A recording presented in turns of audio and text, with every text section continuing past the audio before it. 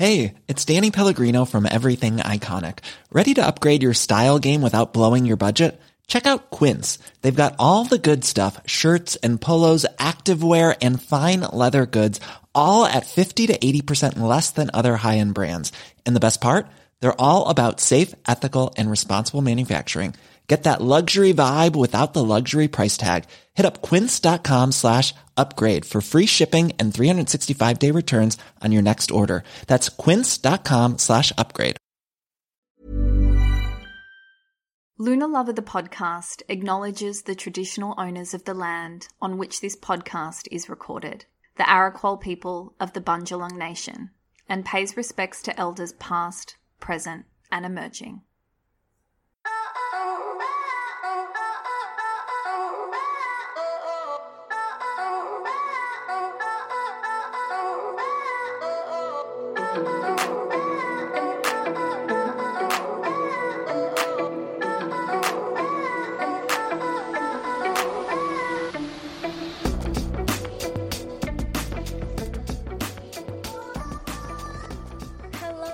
Welcome to Luna Lover the podcast. I'm your host, Jordana Levine, and today we've got a little bit of a special bonus episode. There's not much going on this week that we haven't already spoken about from an astrological perspective. We had the eclipses, we've come out of that. I'm sure you're all still feeling it. Mercury retrograde is happening. I'm sure you're feeling that too. We've got all of that scorpionic energy happening with the Sun and Mercury and Venus. So there's a lot going on, but we have discussed it in previous episodes. But I didn't want to leave too much time before I gave you an episode. So I thought, what would be helpful? What could enhance your Luna Lover experience? And I've noticed lately that I've made mention a few times to the houses within your natal chart. And it applies because when I'm trying to explain to you how a certain astrological event might be affecting you personally, not necessarily us collectively, but you on a personal level, it's really helpful to know what signs are in what houses according to your personal natal chart. Yeah? So I thought what we could do is a series on the houses. It's a pretty advanced monster topic when you don't have all of the foundations of astrology. And maybe you think you have all of the foundations of astrology. But until you actually start studying it, I don't think people realize how complicated's not the word, convoluted it can be. But I'm going to do my best to explain houses to you in a really simplified way. I'm going to split it into two parts. So there's 12 houses. We're going to talk about the first 6 in this episode. And then next week, we'll talk about the next 6 houses. To get the most out of this episode, it would be really helpful to have a natal chart in front of you. I mean, your own natal chart would be great, but it doesn't have to be your own, just one that you can sort of use as example. So when I'm talking about things, you're like, oh yeah, that makes sense. But of course your own would be ideal because you can learn about yourself as I walk you through the houses. To get a copy of your natal chart, just Google free natal chart and there is 1,000 million trillion websites that will come up that allow you to do that. I will put a link in the show notes to one in particular, but really anyone, as long as you're actually getting your physical chart, so the actual wheel of your natal chart, not just like, you know, CoStar, for example, gives you like a description. Oh, actually, maybe CoStar does give you a free wheel these days. Anyway, I don't know. Just make sure it's the wheel, yeah? And you can use that to look at as I'm explaining the houses. If you're on a walk or driving the car, don't worry about it. You'll still learn stuff. But if you do have an opportunity to look at a chart while you're listening, it will be so very helpful. Now, all natal charts are a little different depending on where you download it from, but it should look like a circle, a pie, with like 12 distinct segments, yeah? There's going to be a bunch of glyphs and numbers floating around. And most of those numbers will be attributed to the glyphs of the planets in your chart, yeah? These numbers are the degrees of the planets in your chart at the time of your birth. The degrees within each zodiac sign, yeah? You're also going to see the zodiac glyphs, and you'll probably recognize most of them, especially the ones that are sort of your sun sign. You'll know what they look like. If you don't, again, Google sign glyphs and planet glyphs. The chart that you download might even have like a legend or a key that tells you what everything is, yeah? The other set of numbers you're going to see are a set of numbers from 1 to 12. And they're going to be somewhere on those pie segments. A lot of the time, they're sort of in the inner rim of a natal chart. Sometimes they're like right in the center of the chart in the sort of like triangular corners of each segment. But you'll recognize them because they will go in an anti-clockwise order from 1 to 12. These are the 12 houses of your natal chart. Now, unlike the signs of your chart, which are all 30 degrees of space, the houses will differ in size. Yeah, so if you're looking at your chart as a whole, you'll notice that some segments are wider than others, some can be quite narrow, perhaps they're all the same size, that can happen too. Basically, they are areas of space above and below the horizon line. And symbolically, houses represent different fields of activity within your life. So when astrologers say, it's really important that we have the accuracy of your time of birth and your location of birth, this is because without those two determining factors, it's going to be really hard to determine what signs fall into the houses in your chart, because houses are determined by our viewpoint on Earth. Yeah? So this is not standard practice in, say, astronomy. But what we see from the Earth's perspective is the heart of astrology. Houses are sections of space above and below the place we are standing.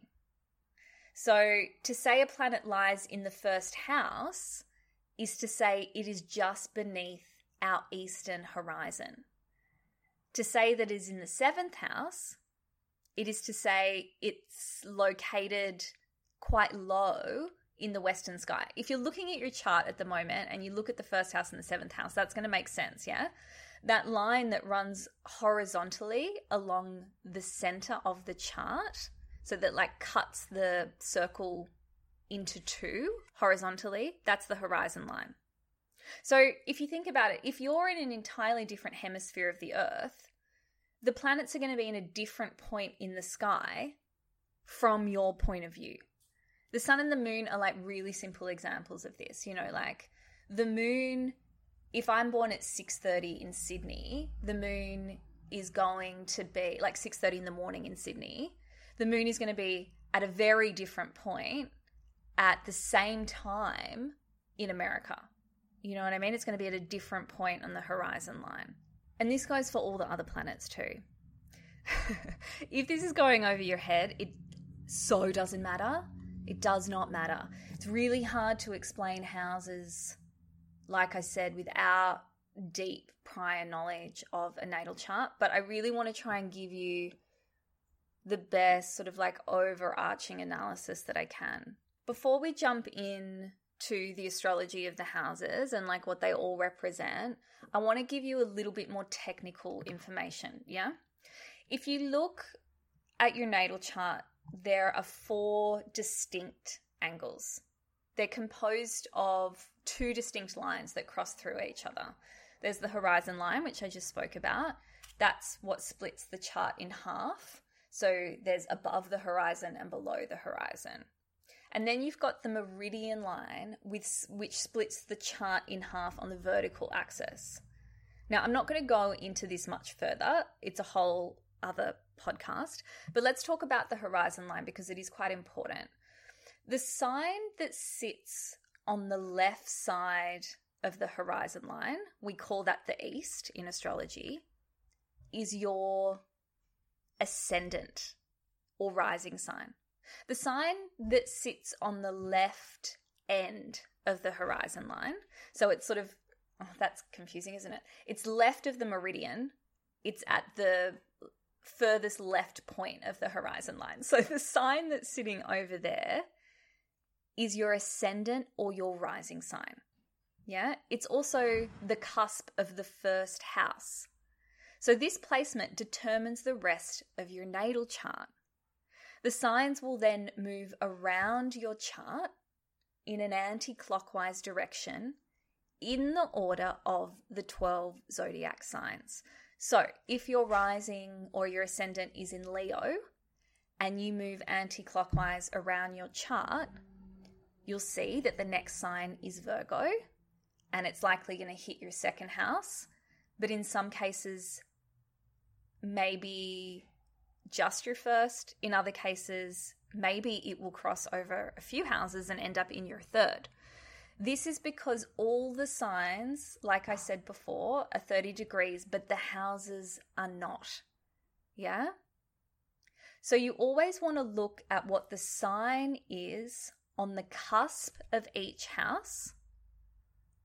And the cusp of each house is the first cusp. So as we change from one house to the other in an anti-clockwise direction, you want to see what sign is sitting on that cusp. That's going to determine the flavor of the house. Now, sometimes it's going to change sign midway through a house. That's when it gets confusing. That means there's two signs flavoring the one house. Again, I don't want to go into too much detail, but if you do have a natal chart reading with me, we can elaborate on all of this in regards to how it pertains to you personally, yeah? But the following information I'm going to give you about the houses is just sort of an overview of what the 12 houses represent. Think of the horizon line on your chart as the ground on which we stand.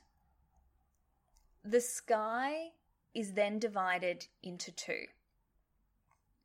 Now, half the sky can be seen and half is invisible. The 6 houses above the horizon line, they represent a really obvious, communally shared reality. The houses below the horizon line, the houses, I guess, that are invisible, represent an internal reality, a reality that's only experienced by you. These hidden houses, houses 1 to 6, are what we're going to be discussing in this episode.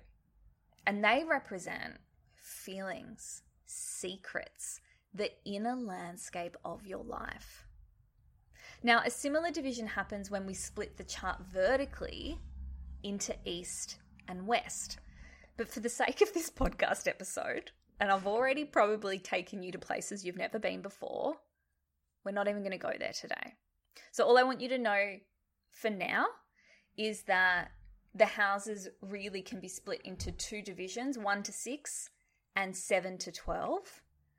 And the houses 1 to 6, which is what we're exploring today, are really who you are on the inside. They're hidden from the world. They're visible only to you. The houses 7 to 12 are sort of how we show up in a communally shared reality.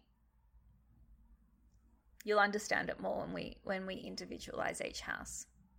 What I want you to understand is the significance of the houses when understanding your own natal chart. So, for example, 2 people with the same planet in the same sign, but in different houses, will likely have a very different experience of that planet and sign energy. And this is why horoscopes are bullshit, right? We cannot possibly say all Leos or all Pisces or all Capricorn are going to have these experiences. A, because we're only talking about their sun sign. B, we've got no idea what house that planet and sign is in. Yeah? And then, of course, all the other planets and their signs and their houses are going to impact that. If you know your signs really well, you'll likely grasp the houses quite easily because they're very similar in their qualities. There are 12 signs and there are 12 houses. The two systems are parallel in their qualities. Yeah, so Aries is the first sign and the first house has very Aries qualities. Taurus is the second sign and the second house has a very Taurian flavor. And this happens all the way through with Pisces and the 12th house also having very similar qualities. The difference between signs and houses is one key focus. We are our signs. They are what motivate us. But we do our houses. They are what area of our life we play out the function of the sign and the planet. Signs are the psychological process. Houses are experiential. I'm going to try and give you examples as we go, but again, it's very hard to do this broadly. When you have a natal chart reading, we can sort of look at it specifically for you, how a sign and a planet plays out in your experience, depending on what house it is. Okay, before we dive into what each house represents, it's important to note that even if you don't have a planet in a particular house in your chart, each house will still have a sign. If you look at your chart, the sign glyphs are usually on the outer rim. See what sign is on the cusp of the house. This will show you the flavor of that house, even with no planetary significance. So, like I said before, you're looking at the cusp, the first cusp of the house, yeah? So the house, if we move anti-clockwise around the chart, you're looking at the first line of that house. This stuff is really helpful to know when I mention in a podcast episode something like, hey, with this Mars retrograde in Gemini, have a look at what house Gemini falls in your chart, and you'll see where you're likely to experience the energy of this Mars retrograde. So, do that now. If you've got your chart in front of you, have a look where the glyph for Gemini sits on the cusp of which house. Could be 2 houses, could be 1. This is the area that you're likely to experience this Mars retrograde. All right, let's dive into houses 1 to 6. Now, analysis of houses can be super in-depth. Like I said before, I'm going to keep this as surface level as possible because it's a lot of information to take in and I want you to understand the basics of it. I have to say, I've been studying astrology for 4 years now and I still feel like I understand the basic of houses, but there's so much psychological depth to them that it still is taking me time to truly understand the depths of them. So that's just to sort of give you some context around the complexity of houses. But let's dive in on really, really surface level stuff. Okay, so let's start with the first house. It's traditionally known as the house of personality. Its corresponding sign is Aries, and its corresponding planet is Mars. The first house is where we establish our identity. The fact that your ascendant sign determines the first house is a pretty good indicator of this, yeah? Our ascendant sign is our identity in action. The first house is this as well. It symbolizes our optimal mask. It is our identity, our self in action. It has everything to do with the mask we wear, our shell. So think personality, appearances, bravado, what we show and how we act. And this can all sound superficial, but masks are important, yeah? Your ascendant sign, which determines your first house, if navigated well, allows you to action the identity you were born into. Yeah, your social identity is basically what allows you to navigate the world. So first house planets are really, really important. We can go deeper into this. I don't want to confuse you, but what I will say is your ascendant sign really does determine how the rest of your chart flows. All right, second house. The second house is traditionally known as the house of money, but it is so much more than that. It's really about value and self-value. Its corresponding sign is Taurus, and its corresponding planet is Venus. The second house deals with self-esteem, our values, our possessions, and our finances. And it kind of deals with two distinct levels. You've sort of got the material world, so that's like our possessions and our money, and also like this intrinsic survival, security, and safety. And in the mix of all of that is, of course, the personal level of values, your self-worth, and this includes things like skills and talents. So it's what self values both materially and intrinsically within themselves.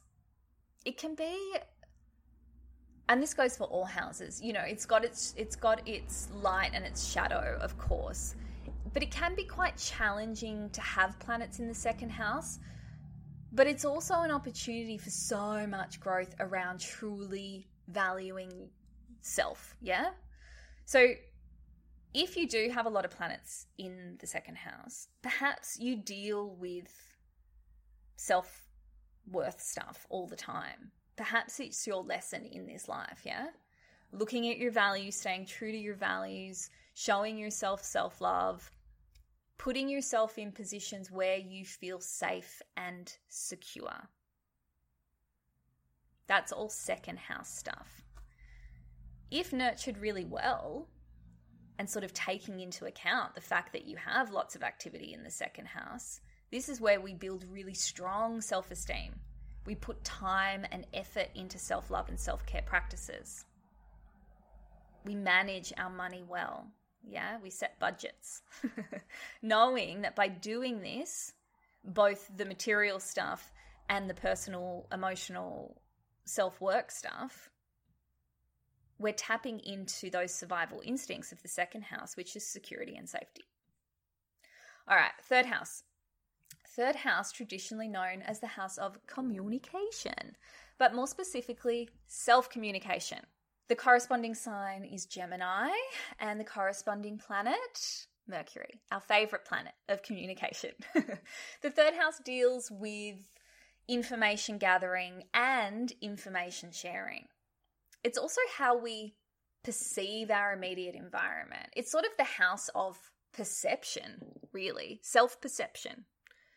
It deals with all areas of life where information is being transported. So think of, like schooling, writing, teaching, journalism, digital media, social media, although that can be a little bit more Aquarius energy, but social media, smartphone, smart devices of any description. Yeah, this is very third house stuff.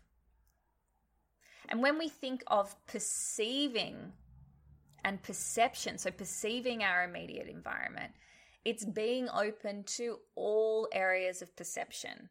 So gathering in the information, getting curious, having your own point of view, but also taking in other people's point of view, looking at things from other angles, sharing the information with others.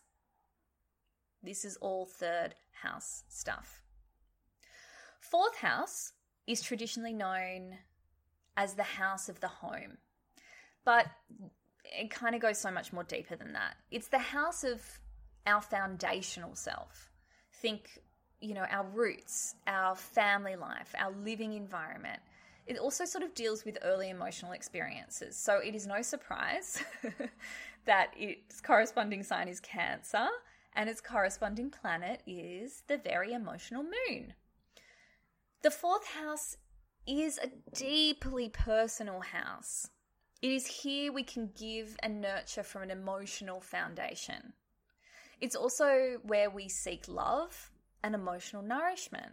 if you think of the energy of, say, your moon sign, this is a very good indicator of the energy of this house. It is our internal world, our emotional self.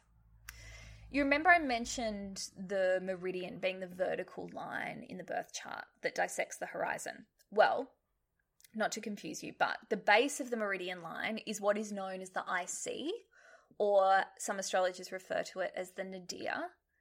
The fourth house is the house of the IC, and it deals with our past, childhood, and our habitual emotional responses. It can carry many unhealed issues from early emotional experiences. This is the place we seek emotional refuge. The fourth house includes our family history, traditions, and culture. And on a more tangible level, it can be our domestic environment, like the actual home itself. The fourth house is an extremely private arena. It is the lowest point a planet can reach in our chart. No one outside of ourselves can see it, yeah? So that's how it's very much like our moon sign. The fifth house is traditionally known as the house of children. But I find that very confusing. It's more about the creative self or the expression of self. Its corresponding sign is Leo, and its corresponding planet is the sun. The fifth house is all about experiencing pleasure, play, creativity. We give life through this house. Maybe that's where the children thing comes from. It's more like, how do you give life to yourself? Kind of. Does that make sense? Sort of like we give life to ourselves. We give us vitality, the energy of the sun, that outward expression through joy-seeking, through creative endeavors, the birthing of ideas. The fifth house is the house of pleasure, essentially. And pleasure can be sought in so many ways. So it's not the kind of pleasure, perhaps, that we derive through, like, the eighth house, which we'll learn about in the next episode. It's more sort of like the pleasure of creating art, or the pleasure through meditating, or running your hands through buckets of glitter. Oh, have you ever done that? It is so good. Do you know, this just made me think of something completely off topic. Maybe they still exist. I don't have kids, so maybe that's why I don't know. But when I was younger, this is in Sydney, there was a shop in Bondi Junction called the Fairy Shop. It was so good. I don't know if the Fairy Shop still exists, but they had like buckets of glitter.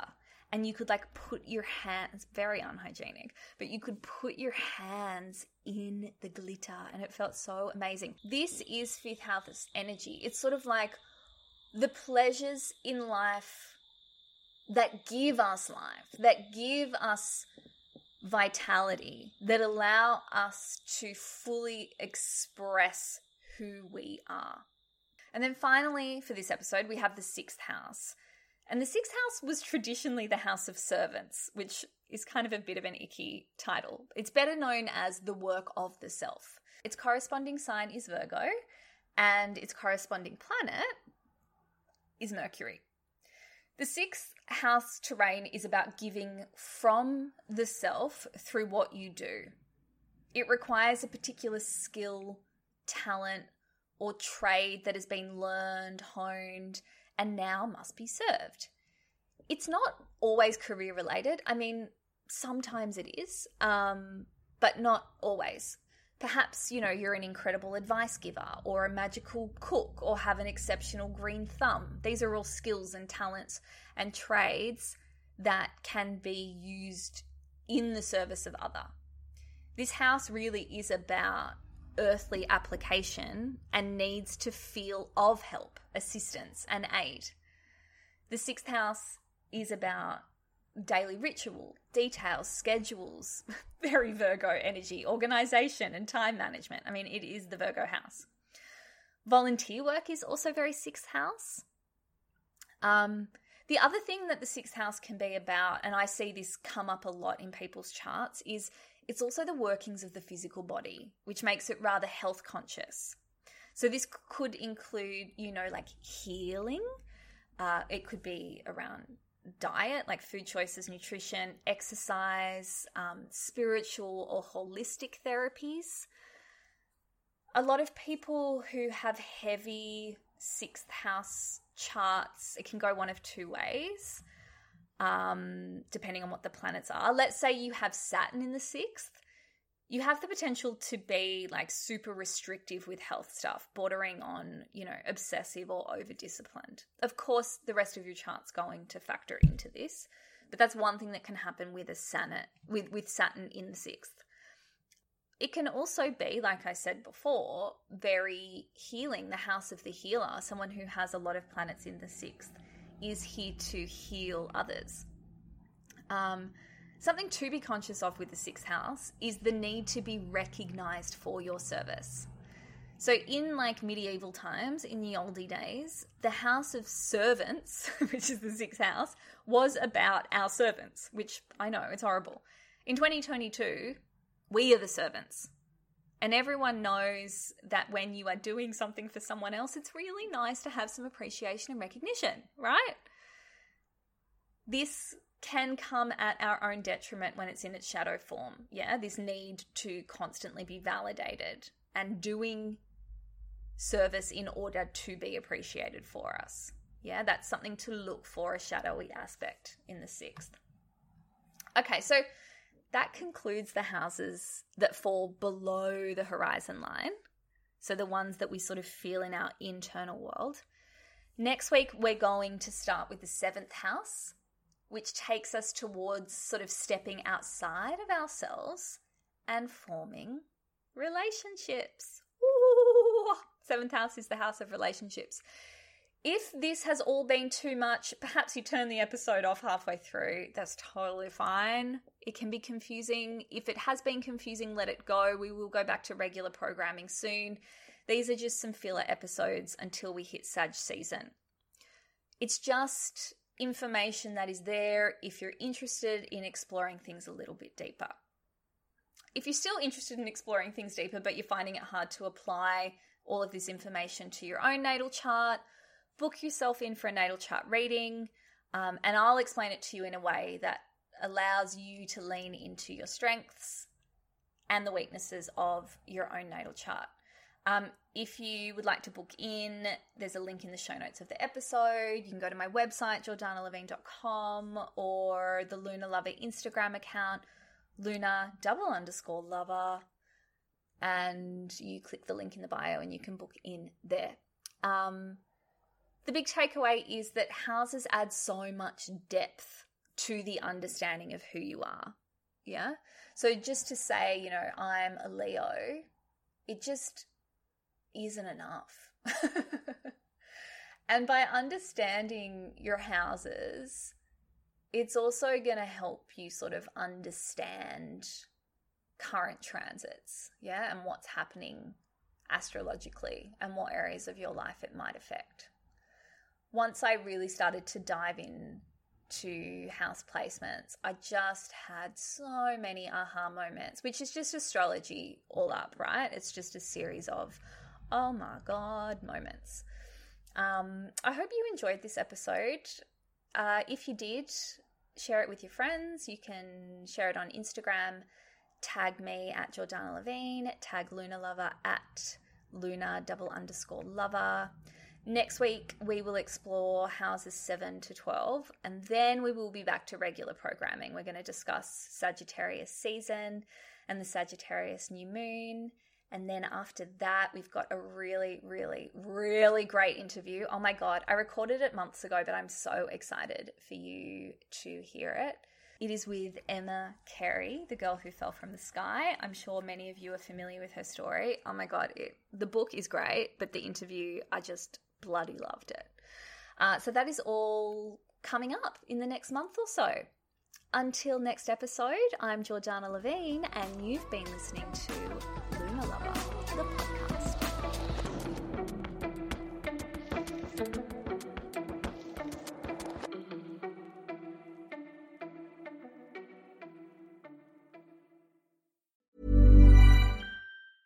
Hey, it's Danny Pellegrino from Everything Iconic.